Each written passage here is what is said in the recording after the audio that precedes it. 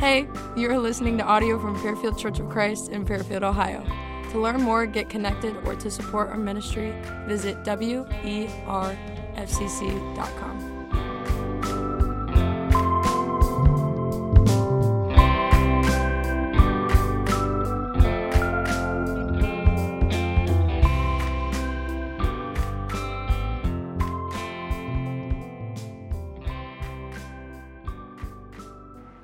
All right, open up your Bibles to Exodus chapter 20 one more time.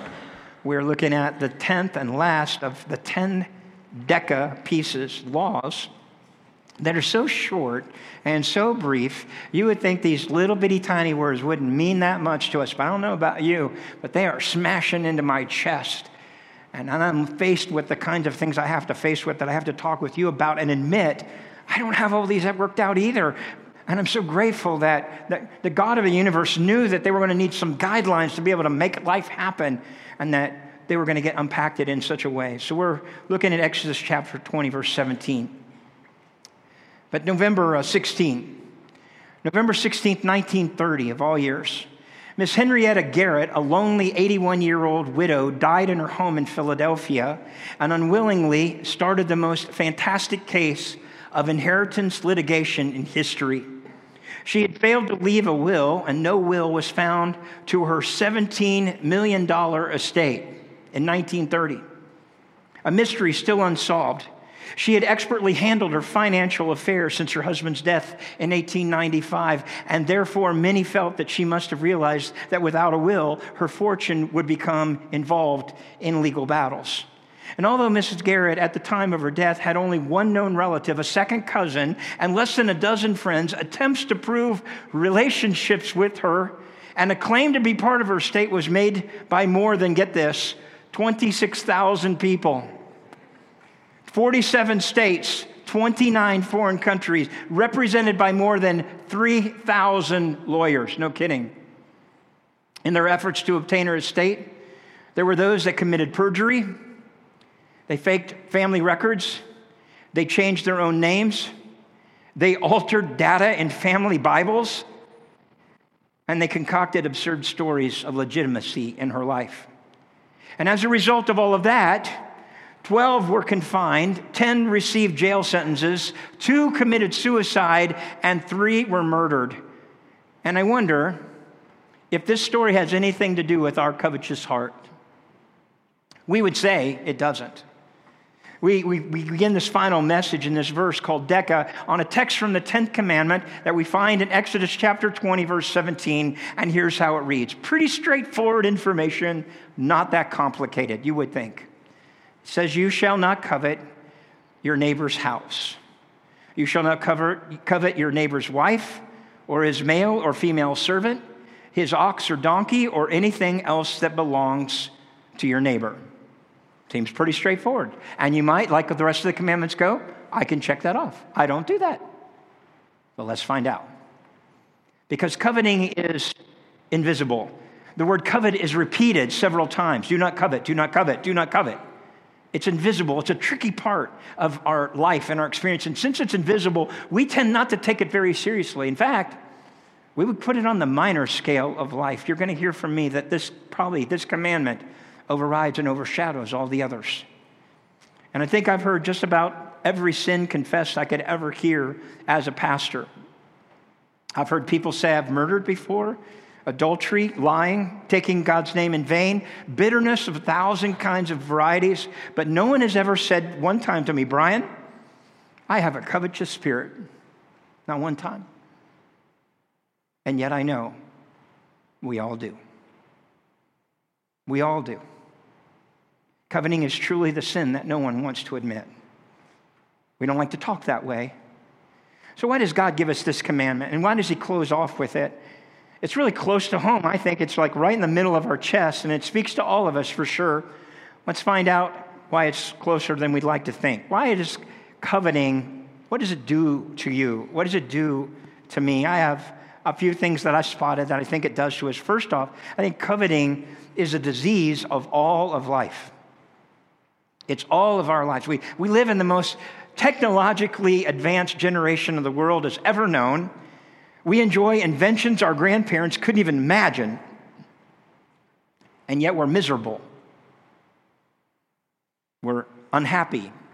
We're neurotic. We're confused. We're dissatisfied.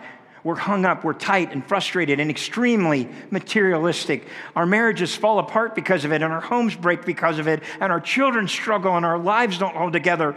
We have got it all, and it's still not enough. We ought to be happy. I ought to be happy. But somehow we're not. Because this disease of life, of covetousness, it makes you greedy for gain. You want so much more than what you probably could actually handle.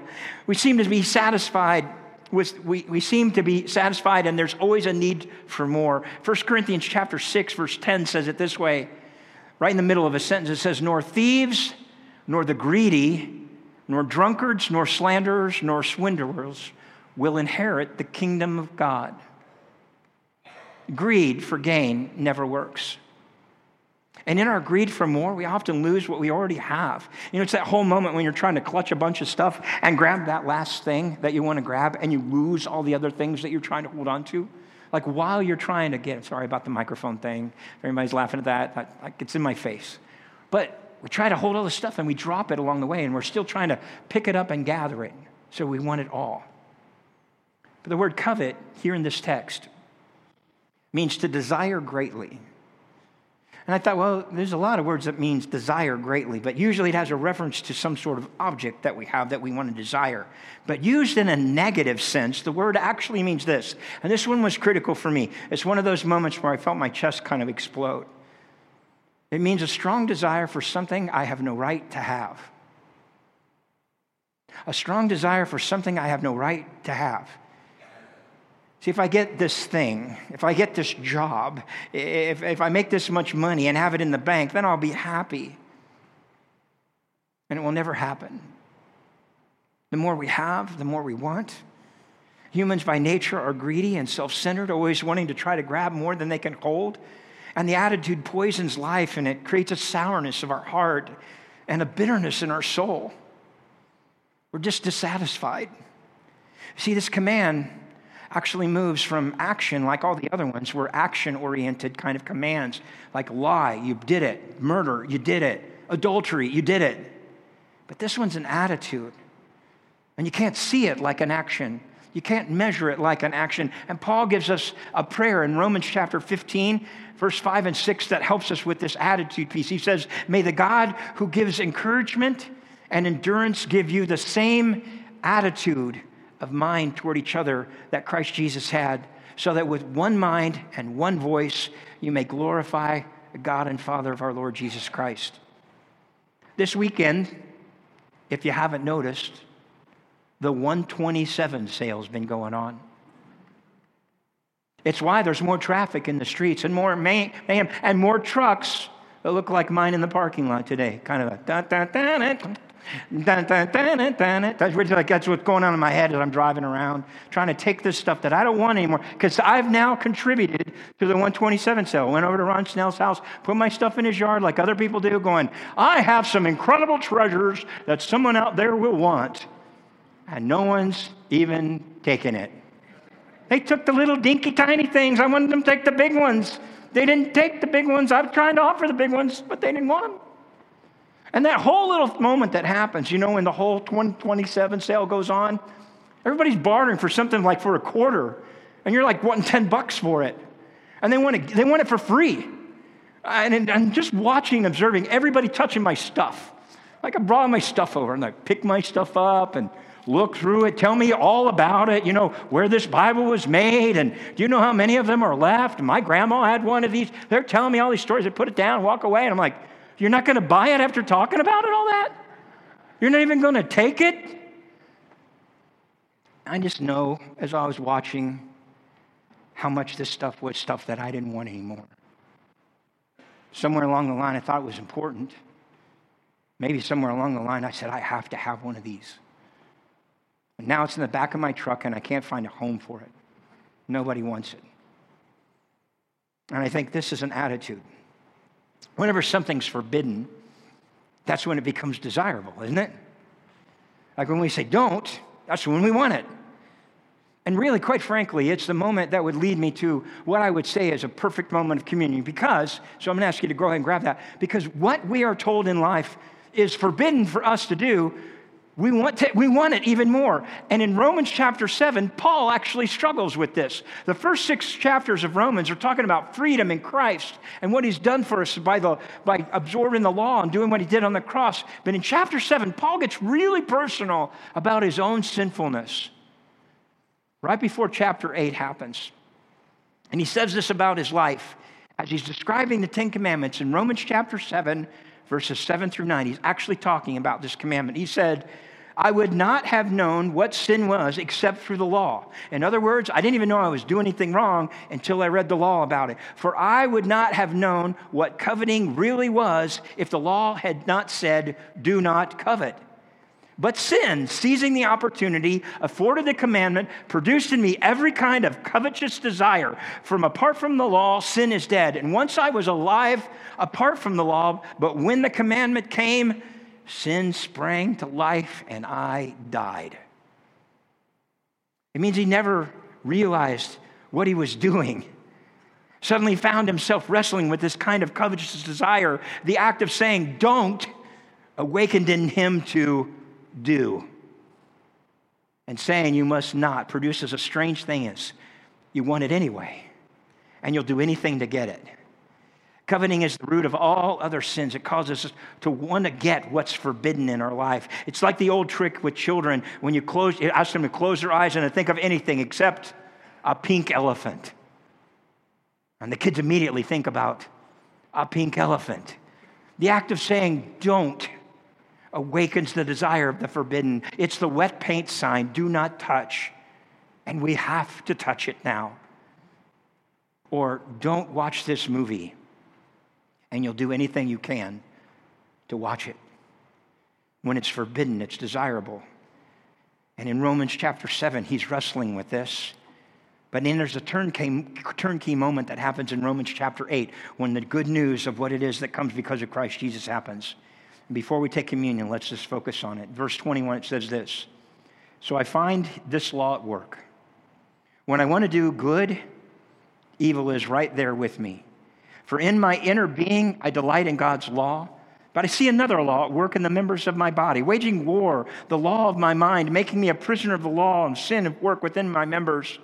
What a wretched man I am. Who will rescue me from this body of death? Thanks be to God, through Jesus Christ our Lord. So then I myself in my mind am a slave to God's law, but in the sinful nature, a slave to the law of sin. Then, chapter 8, verse 1. I like to have all of this in one reading. It says, therefore, there is now no condemnation for those who are in Christ Jesus. Because through Christ Jesus, the law of the Spirit of life set free from the law of sin and death. For what the law was powerless to do, in that it was weakened by the sinful nature, God did by sending his own Son in the likeness of sinful man to be a sin offering. He made it right. And as much as Paul was wrestling with the coveted spirit, just like we do, where would we be without Christ on the cross? I'd like you to just think about that as you pray quietly at your seat.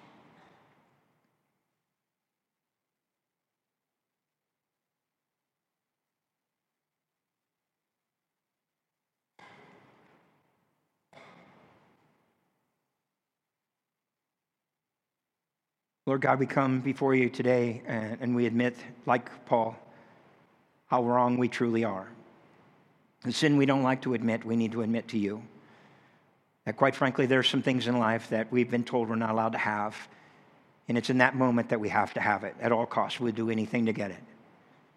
And like some addict with some sort of drug, we find ourselves delving into it. And we curse all the other people who've chosen the drug, but we too have chosen the same drug.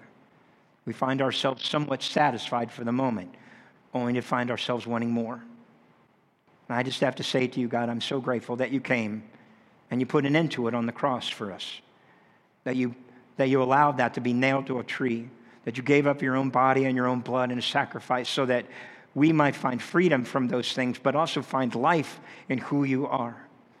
We love you and we thank you and praise you now for this moment when we get to reflect on the freedom that we now have in you. We give it to you in Jesus' name. Amen. Now, church family, would you take this bread and eat it remembering the body of our Savior as we eat together? And would you again remember the freedom that you have in Christ Jesus as you drink, remembering his blood that was shed on your behalf? Thank you, Lord Jesus. You see, this sin of greed, of covetousness, has the power to break all of the other commandments. Covetousness may be the greatest among the sins listed here in these verses. Covetousness has the power to lead men to break the other commandments. John Huffman Jr. offers helpful analysis when he said this in his book, Liberating Limits. He said, obviously, this is not a human commandment. There's no way it could be. Why not? Because there's no way that human beings could police this tendency in themselves. You make a person take a day off. You can penalize the murderer. You can prostitute the thief. And you can pretty quickly identify the liar. But covetousness goes beneath public conduct. It touches at the motivational level which society cannot patrol. It takes God to probe deeply into our innermost motivations in a way that roots out those attitudes which can produce outward antisocial behavior. Enough said about that first thing in the disease. But here's another thing I see in this text. Rarely do you covet things that are far away from you. Look how closely these things are that we covet. It's the things that we see every day that bother us, right?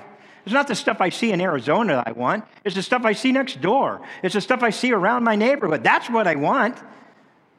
It's the things that I see all the time, what my neighbor has, not what some stranger has. If you want to spot the covetous parts of your life, start close to home with the things and the people that you see every day. Here's just a few of the things that he spots out in this one law for us. One is property. He says it this way. This verse actually refers to a neighbor's house. It's not wrong for you to like your neighbor's house, to use legal means to get purchase from it. But when I resort to illegal and unethical tactics to obtain his property, then I'm guilty of covetous and theft. But then he also talks about other people. He says it this way. This verse mentions your neighbor's wife. This is where we get tricky. I'm not coveting my neighbor's wife.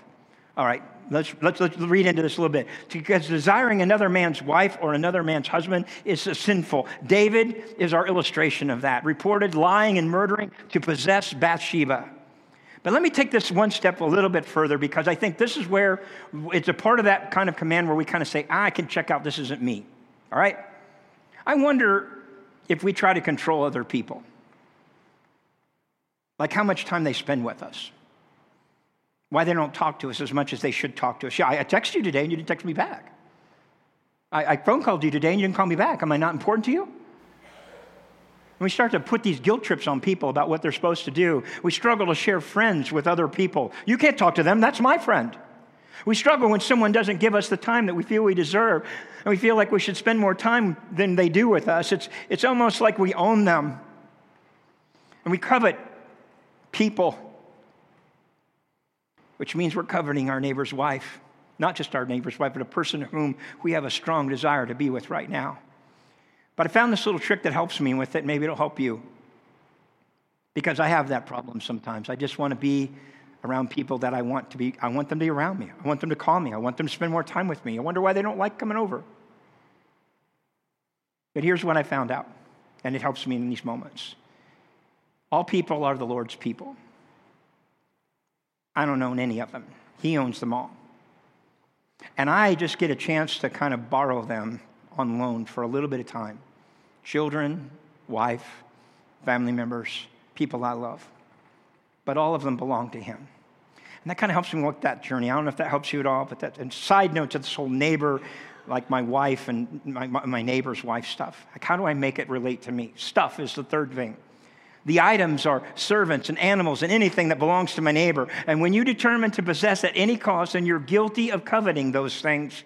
It's all right to like the same things, to possess the same things, but not to take the property for yourself.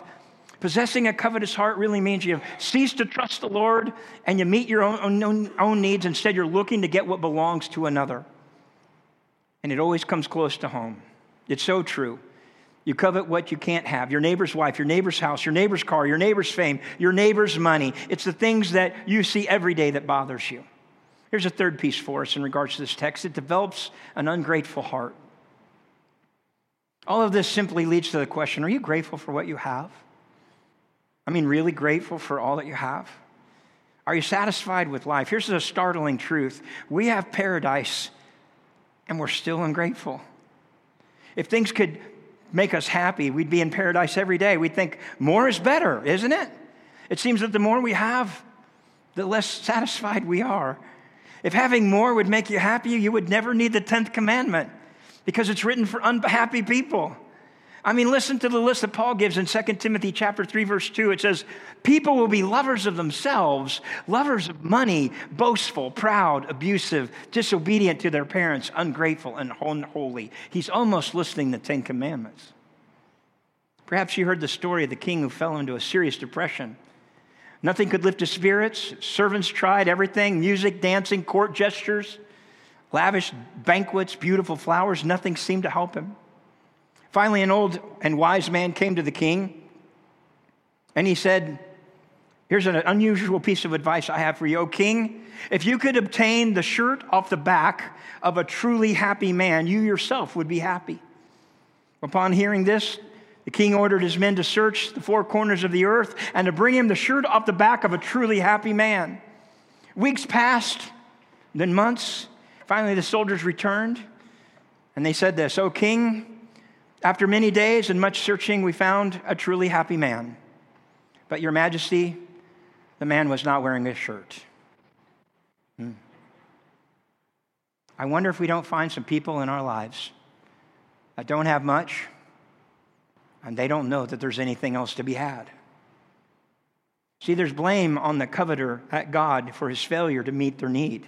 Coveting is simply an attempt to improve upon what God has already done. And the covetous person moans and groans all day because they believe they've been treated unfairly when all the goodies were passed out. We got nothing but crumbs. The covetous man doubts God's wisdom. He doubts God's goodness. He doubts God's justice. And he doubts God's timing. And ultimately, God's love. Coveting is a terrible sin because it's a huge attack on God himself. And those who covet are saying, God, you haven't taken care of me. But I also see in this text that it's also covetousness, it lacks a lack of faith. It creates a lack of faith in us. See, when you're constantly going after the stuff that you don't have, you're saying that the Lord cannot be trusted to take care of his own children well. And he's promised us in his word that he would give us those things that we need. Philippians chapter 4, verse 19 says, and my God will meet all of your needs according to the riches of glory in Christ Jesus. However, when we refuse to be content with that which we already have, we're guilty in the eyes of the Lord. We're saying that he hasn't done enough, and we can't trust God to meet our needs. God has not been faithful to us. Matthew chapter 6, Jesus gets in on this story when he talks about worry. Right there on the Sermon on the Mount. I wouldn't start on verse 25 just because of time today, but I want to jump down to verse 31 of chapter 6 where Jesus says it this way. So, he actually says right before that, oh, you of little faith.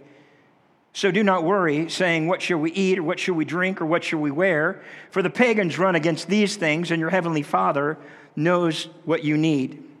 But seek first his kingdom and his righteousness, and all of these things will be given to you as well. Therefore, do not worry about tomorrow, for tomorrow will worry about itself. Each day has enough trouble of its own. Here's the other part of that, or this text for us. It shows itself in a lack of faithfulness because it's really about becoming a person of control. Quite frankly, covetousness is I want to be in charge and I'm tired of not being in charge. And so you become, in covetousness, a slave to what you want. And when you allow a covetous heart to dominate your life, you become a slave to the things that you have to get. And when this happens, you're guilty of placing the Lord in second place. Do things that possess you instead of do things possess you, or do you possess them? When you allow things to supersede God in your life, you're guilty of idolatry. Just let me say this to you. I don't like to be told I'm a person of idolatry.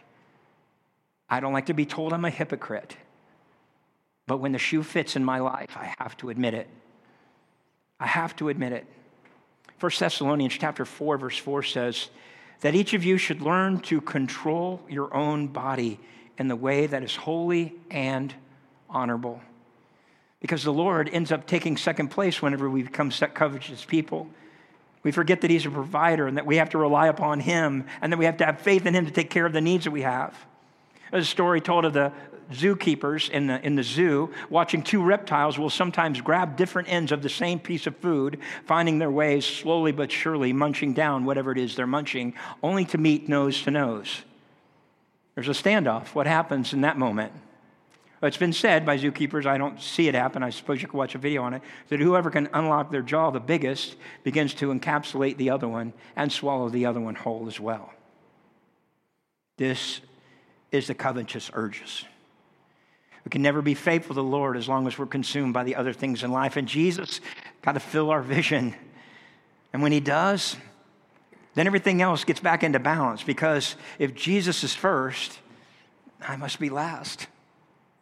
And so let's get some help on this. Talked enough about the problem. Let's talk about what we're going to do about it. So here's how I would tell you to make it better in your life. Like, how am I going to get better on this covetous spirit that I know I have, but I can't admit I have? You need to make God bigger, and the only way you can make God bigger is through surrendering of your own stuff and allowing stuff to shrink. So by surrender, you say it's not as important. Someone once said, if you want to make a man happy, add not to his possessions, but take away from his desires. How true. We need to search our hearts today and see what's actually motivating us. Are we always talking about money? Are we always feeling jealous because someone else has something that we think we need? Are we guilty of going after things instead of after the Lord? And if you have a covetous heart, it'll be your downfall unless you make it right with God. So we come to him, and would you allow him to be the vision that you need to have so that all of the other stuff will shrink? Let's be honest with Jesus. How are we going to go about doing that? 3 things and we'll be on our way. First one, do it this way. Guard your heart. Now, I say that a lot up here, like that's so simple to do.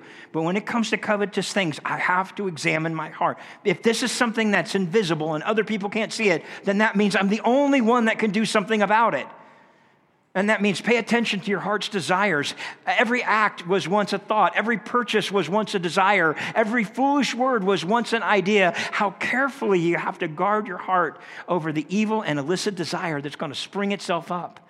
And that means I need to fill my spirit with some practical things that happen to me that I do all the time. I catch myself on it. Here's some things that I think we think about and say. We have these idle thoughts where we're not thinking really about anything. Maybe we're comparing cars and clothes and houses. Oh, you have a what? You have a what? I didn't have one of those. Impulsive desires to spend more money. Or cheap comments about other people. This is huge in our world today. We make comments about what someone doesn't have, and it makes us elevated. We feel better about ourselves. Desires that suddenly move over into lust, or realizing our lust, or excusing our greed, or laughing at our excess. I'm just so silly. I spend so much money on myself. And just excusing it, justifying our foolish purchases, lying to ourselves about what we really need, using credit cards carelessly. We just have to observe our own heart. I ran across this contentment prayer by George Herbert that I want to share with you, and it sums up a prayer that I think I'm trying to say to you. This is what he said he prayed every day for a while. Lord Jesus, you have given so much to me. Give me one more thing, a grateful heart. And so I would just add that to your prayer list. Like, give me one more thing today. Lord, all the things I've listed, would you give me a grateful heart? And would you pray it for 7 days? I just want to be grateful. I just want to give you gratitude for what it is you've done in my heart, and simply pray it every day for maybe a week. Pray it as you drive to work. Pray it as you come home in the evening. Pray it as you start at the end of your every day. Try it for 7 days and see if God doesn't change your heart. Do you allow yourself to be swept away by this stupid desire? And Christ comes first. He's number one. And when the worries of this world crowd out our relationship with him, Matthew chapter 6, verse 33, seek first his kingdom and his righteousness. Here's the second thing I would challenge you to do. Give away great. I don't know that that's really a good English sentence. I'd probably get, yeah, thank you. Everybody would mark me up and circle like, that's not, that, you didn't write that over here. Give away great. Don't miss this point.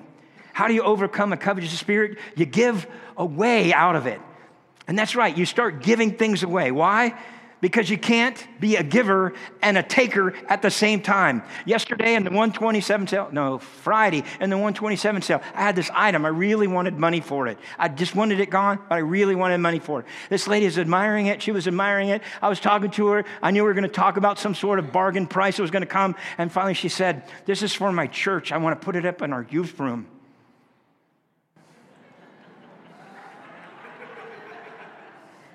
And I said, I'll tell you what. Why don't you just take it? And she said, what? Just take it. You can put it up in your church. I want you to take it. She's like all back up, like, what? You're going to give this to me? Like, yeah, I'm not going to barter. Just take it. If you feel better, give me a dime, but I'd rather you just take it. So she takes it. All these people are standing around. This dude passed me on the back. He goes, way to go. Nice job. That was really well done. You buying anything while you're here? Just give it away. You don't need it anyway. You brought it over there to his yard so you wouldn't bring it home. That was the goal, wasn't it? Just give it away. Find somebody else that can use it. So give away, great. Would you like to experience freedom from the cancer of coveting? It's not that difficult. Start giving something away and then do it again and again and again. So last thing I would say, get your gaze on Jesus. Healing begins when you refocus your life on Jesus Christ, because nothing human can cure your covetousness. Go ahead, try. You're impossible to get on top of. Your gaze has to be on Jesus. Christ is the only thing that can make a lasting difference. One famous preacher called it an expulsive power of a new affection. And nothing will expel a coveting spirit except the power of a brand new affection, a true love for Christ Jesus again. We sing it this way in a song. Turn your eyes upon Jesus. Look full in his wonderful face. And the things of earth will grow strangely dim in the light of his glory and grace. You want to get dim things on the covetous part of your life? You want the strange things of this world to go dim? Gaze on him. I close by telling you this, that Christ is our focus. It matters where your gaze is fixed. The direction in which you walk, is it walking toward him? Or is it walking your own way? Because walking our own way is toward temporal things. Walking his way is toward a permanent, lasting thing. Hebrews chapter 12 says it this way. Can't say it any better than this. Therefore, since we are surrounded by such a great cloud of witnesses, let us throw off everything that hinders and the sin that so easily entangles. And let us run with perseverance the race marked out for us. Let us fix our eyes on Jesus, the author and perfecter of our faith, who for the joy set before him endured the cross, scorning its shame, sat down at the right hand of the throne of God. Consider him who endured such opposition from sinful men, so that you will not grow weary and lose heart. I don't have any better counsel than that on a covetous heart. Practice Hebrews chapter 12 every day. We're going to call you to an invitation here in a moment. For those who don't know Christ Jesus as Lord, who don't understand what it means to fix their eyes on Jesus, have been trying too long to figure out that on their own. I'm going to ask you to stand as I pray for you just now. Lord, I'm asking right now that you would come into the life of each person. We come to the end of these 10 commandments, thinking these laws were written for a bunch of people a long time ago, that they really don't have any part in our life. They really don't affect us at all. Oh God, and then we come to number 10. We find out that we're a pretty selfish people. The things we have to have at all cost. Something we have no right to. We must have. Somehow our life will be different. Our world will be different. Help us to be givers. Help us to gaze on you. Help us to understand that our hearts have to be guarded. And And Lord God, if there's someone in the room today that doesn't know you as Savior and Lord, never confessed you as Savior and Lord, never said they want to believe in you, they want to repent from where they're at, to turn from the ways that they have, to be baptized and have their sins washed away, God, today is that day for them. Pray, God, if there's someone that needs a church home, a church family, and they need others to walk this journey with them, and how would we be without other people in our lives, God? We need each other to encourage each other through this journey. If there's somebody that needs a church home, that today they might come. And Lord God, for every one of us who don't choose to make those decisions today, God, I would pray that we would decide today that we are not going to be a covetous people anymore, and that we're going to admit when we are that, quite frankly, we're just selfish and want things for ourselves. Lord, we thank you for redeeming us, for setting us free, and for making us new. In Jesus' name I pray. Amen. Come if you have a decision today. I'll be right here for you.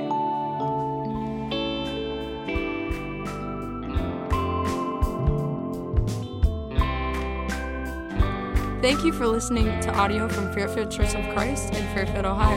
To learn more, get connected, or to support our ministries, visit werfcc.org.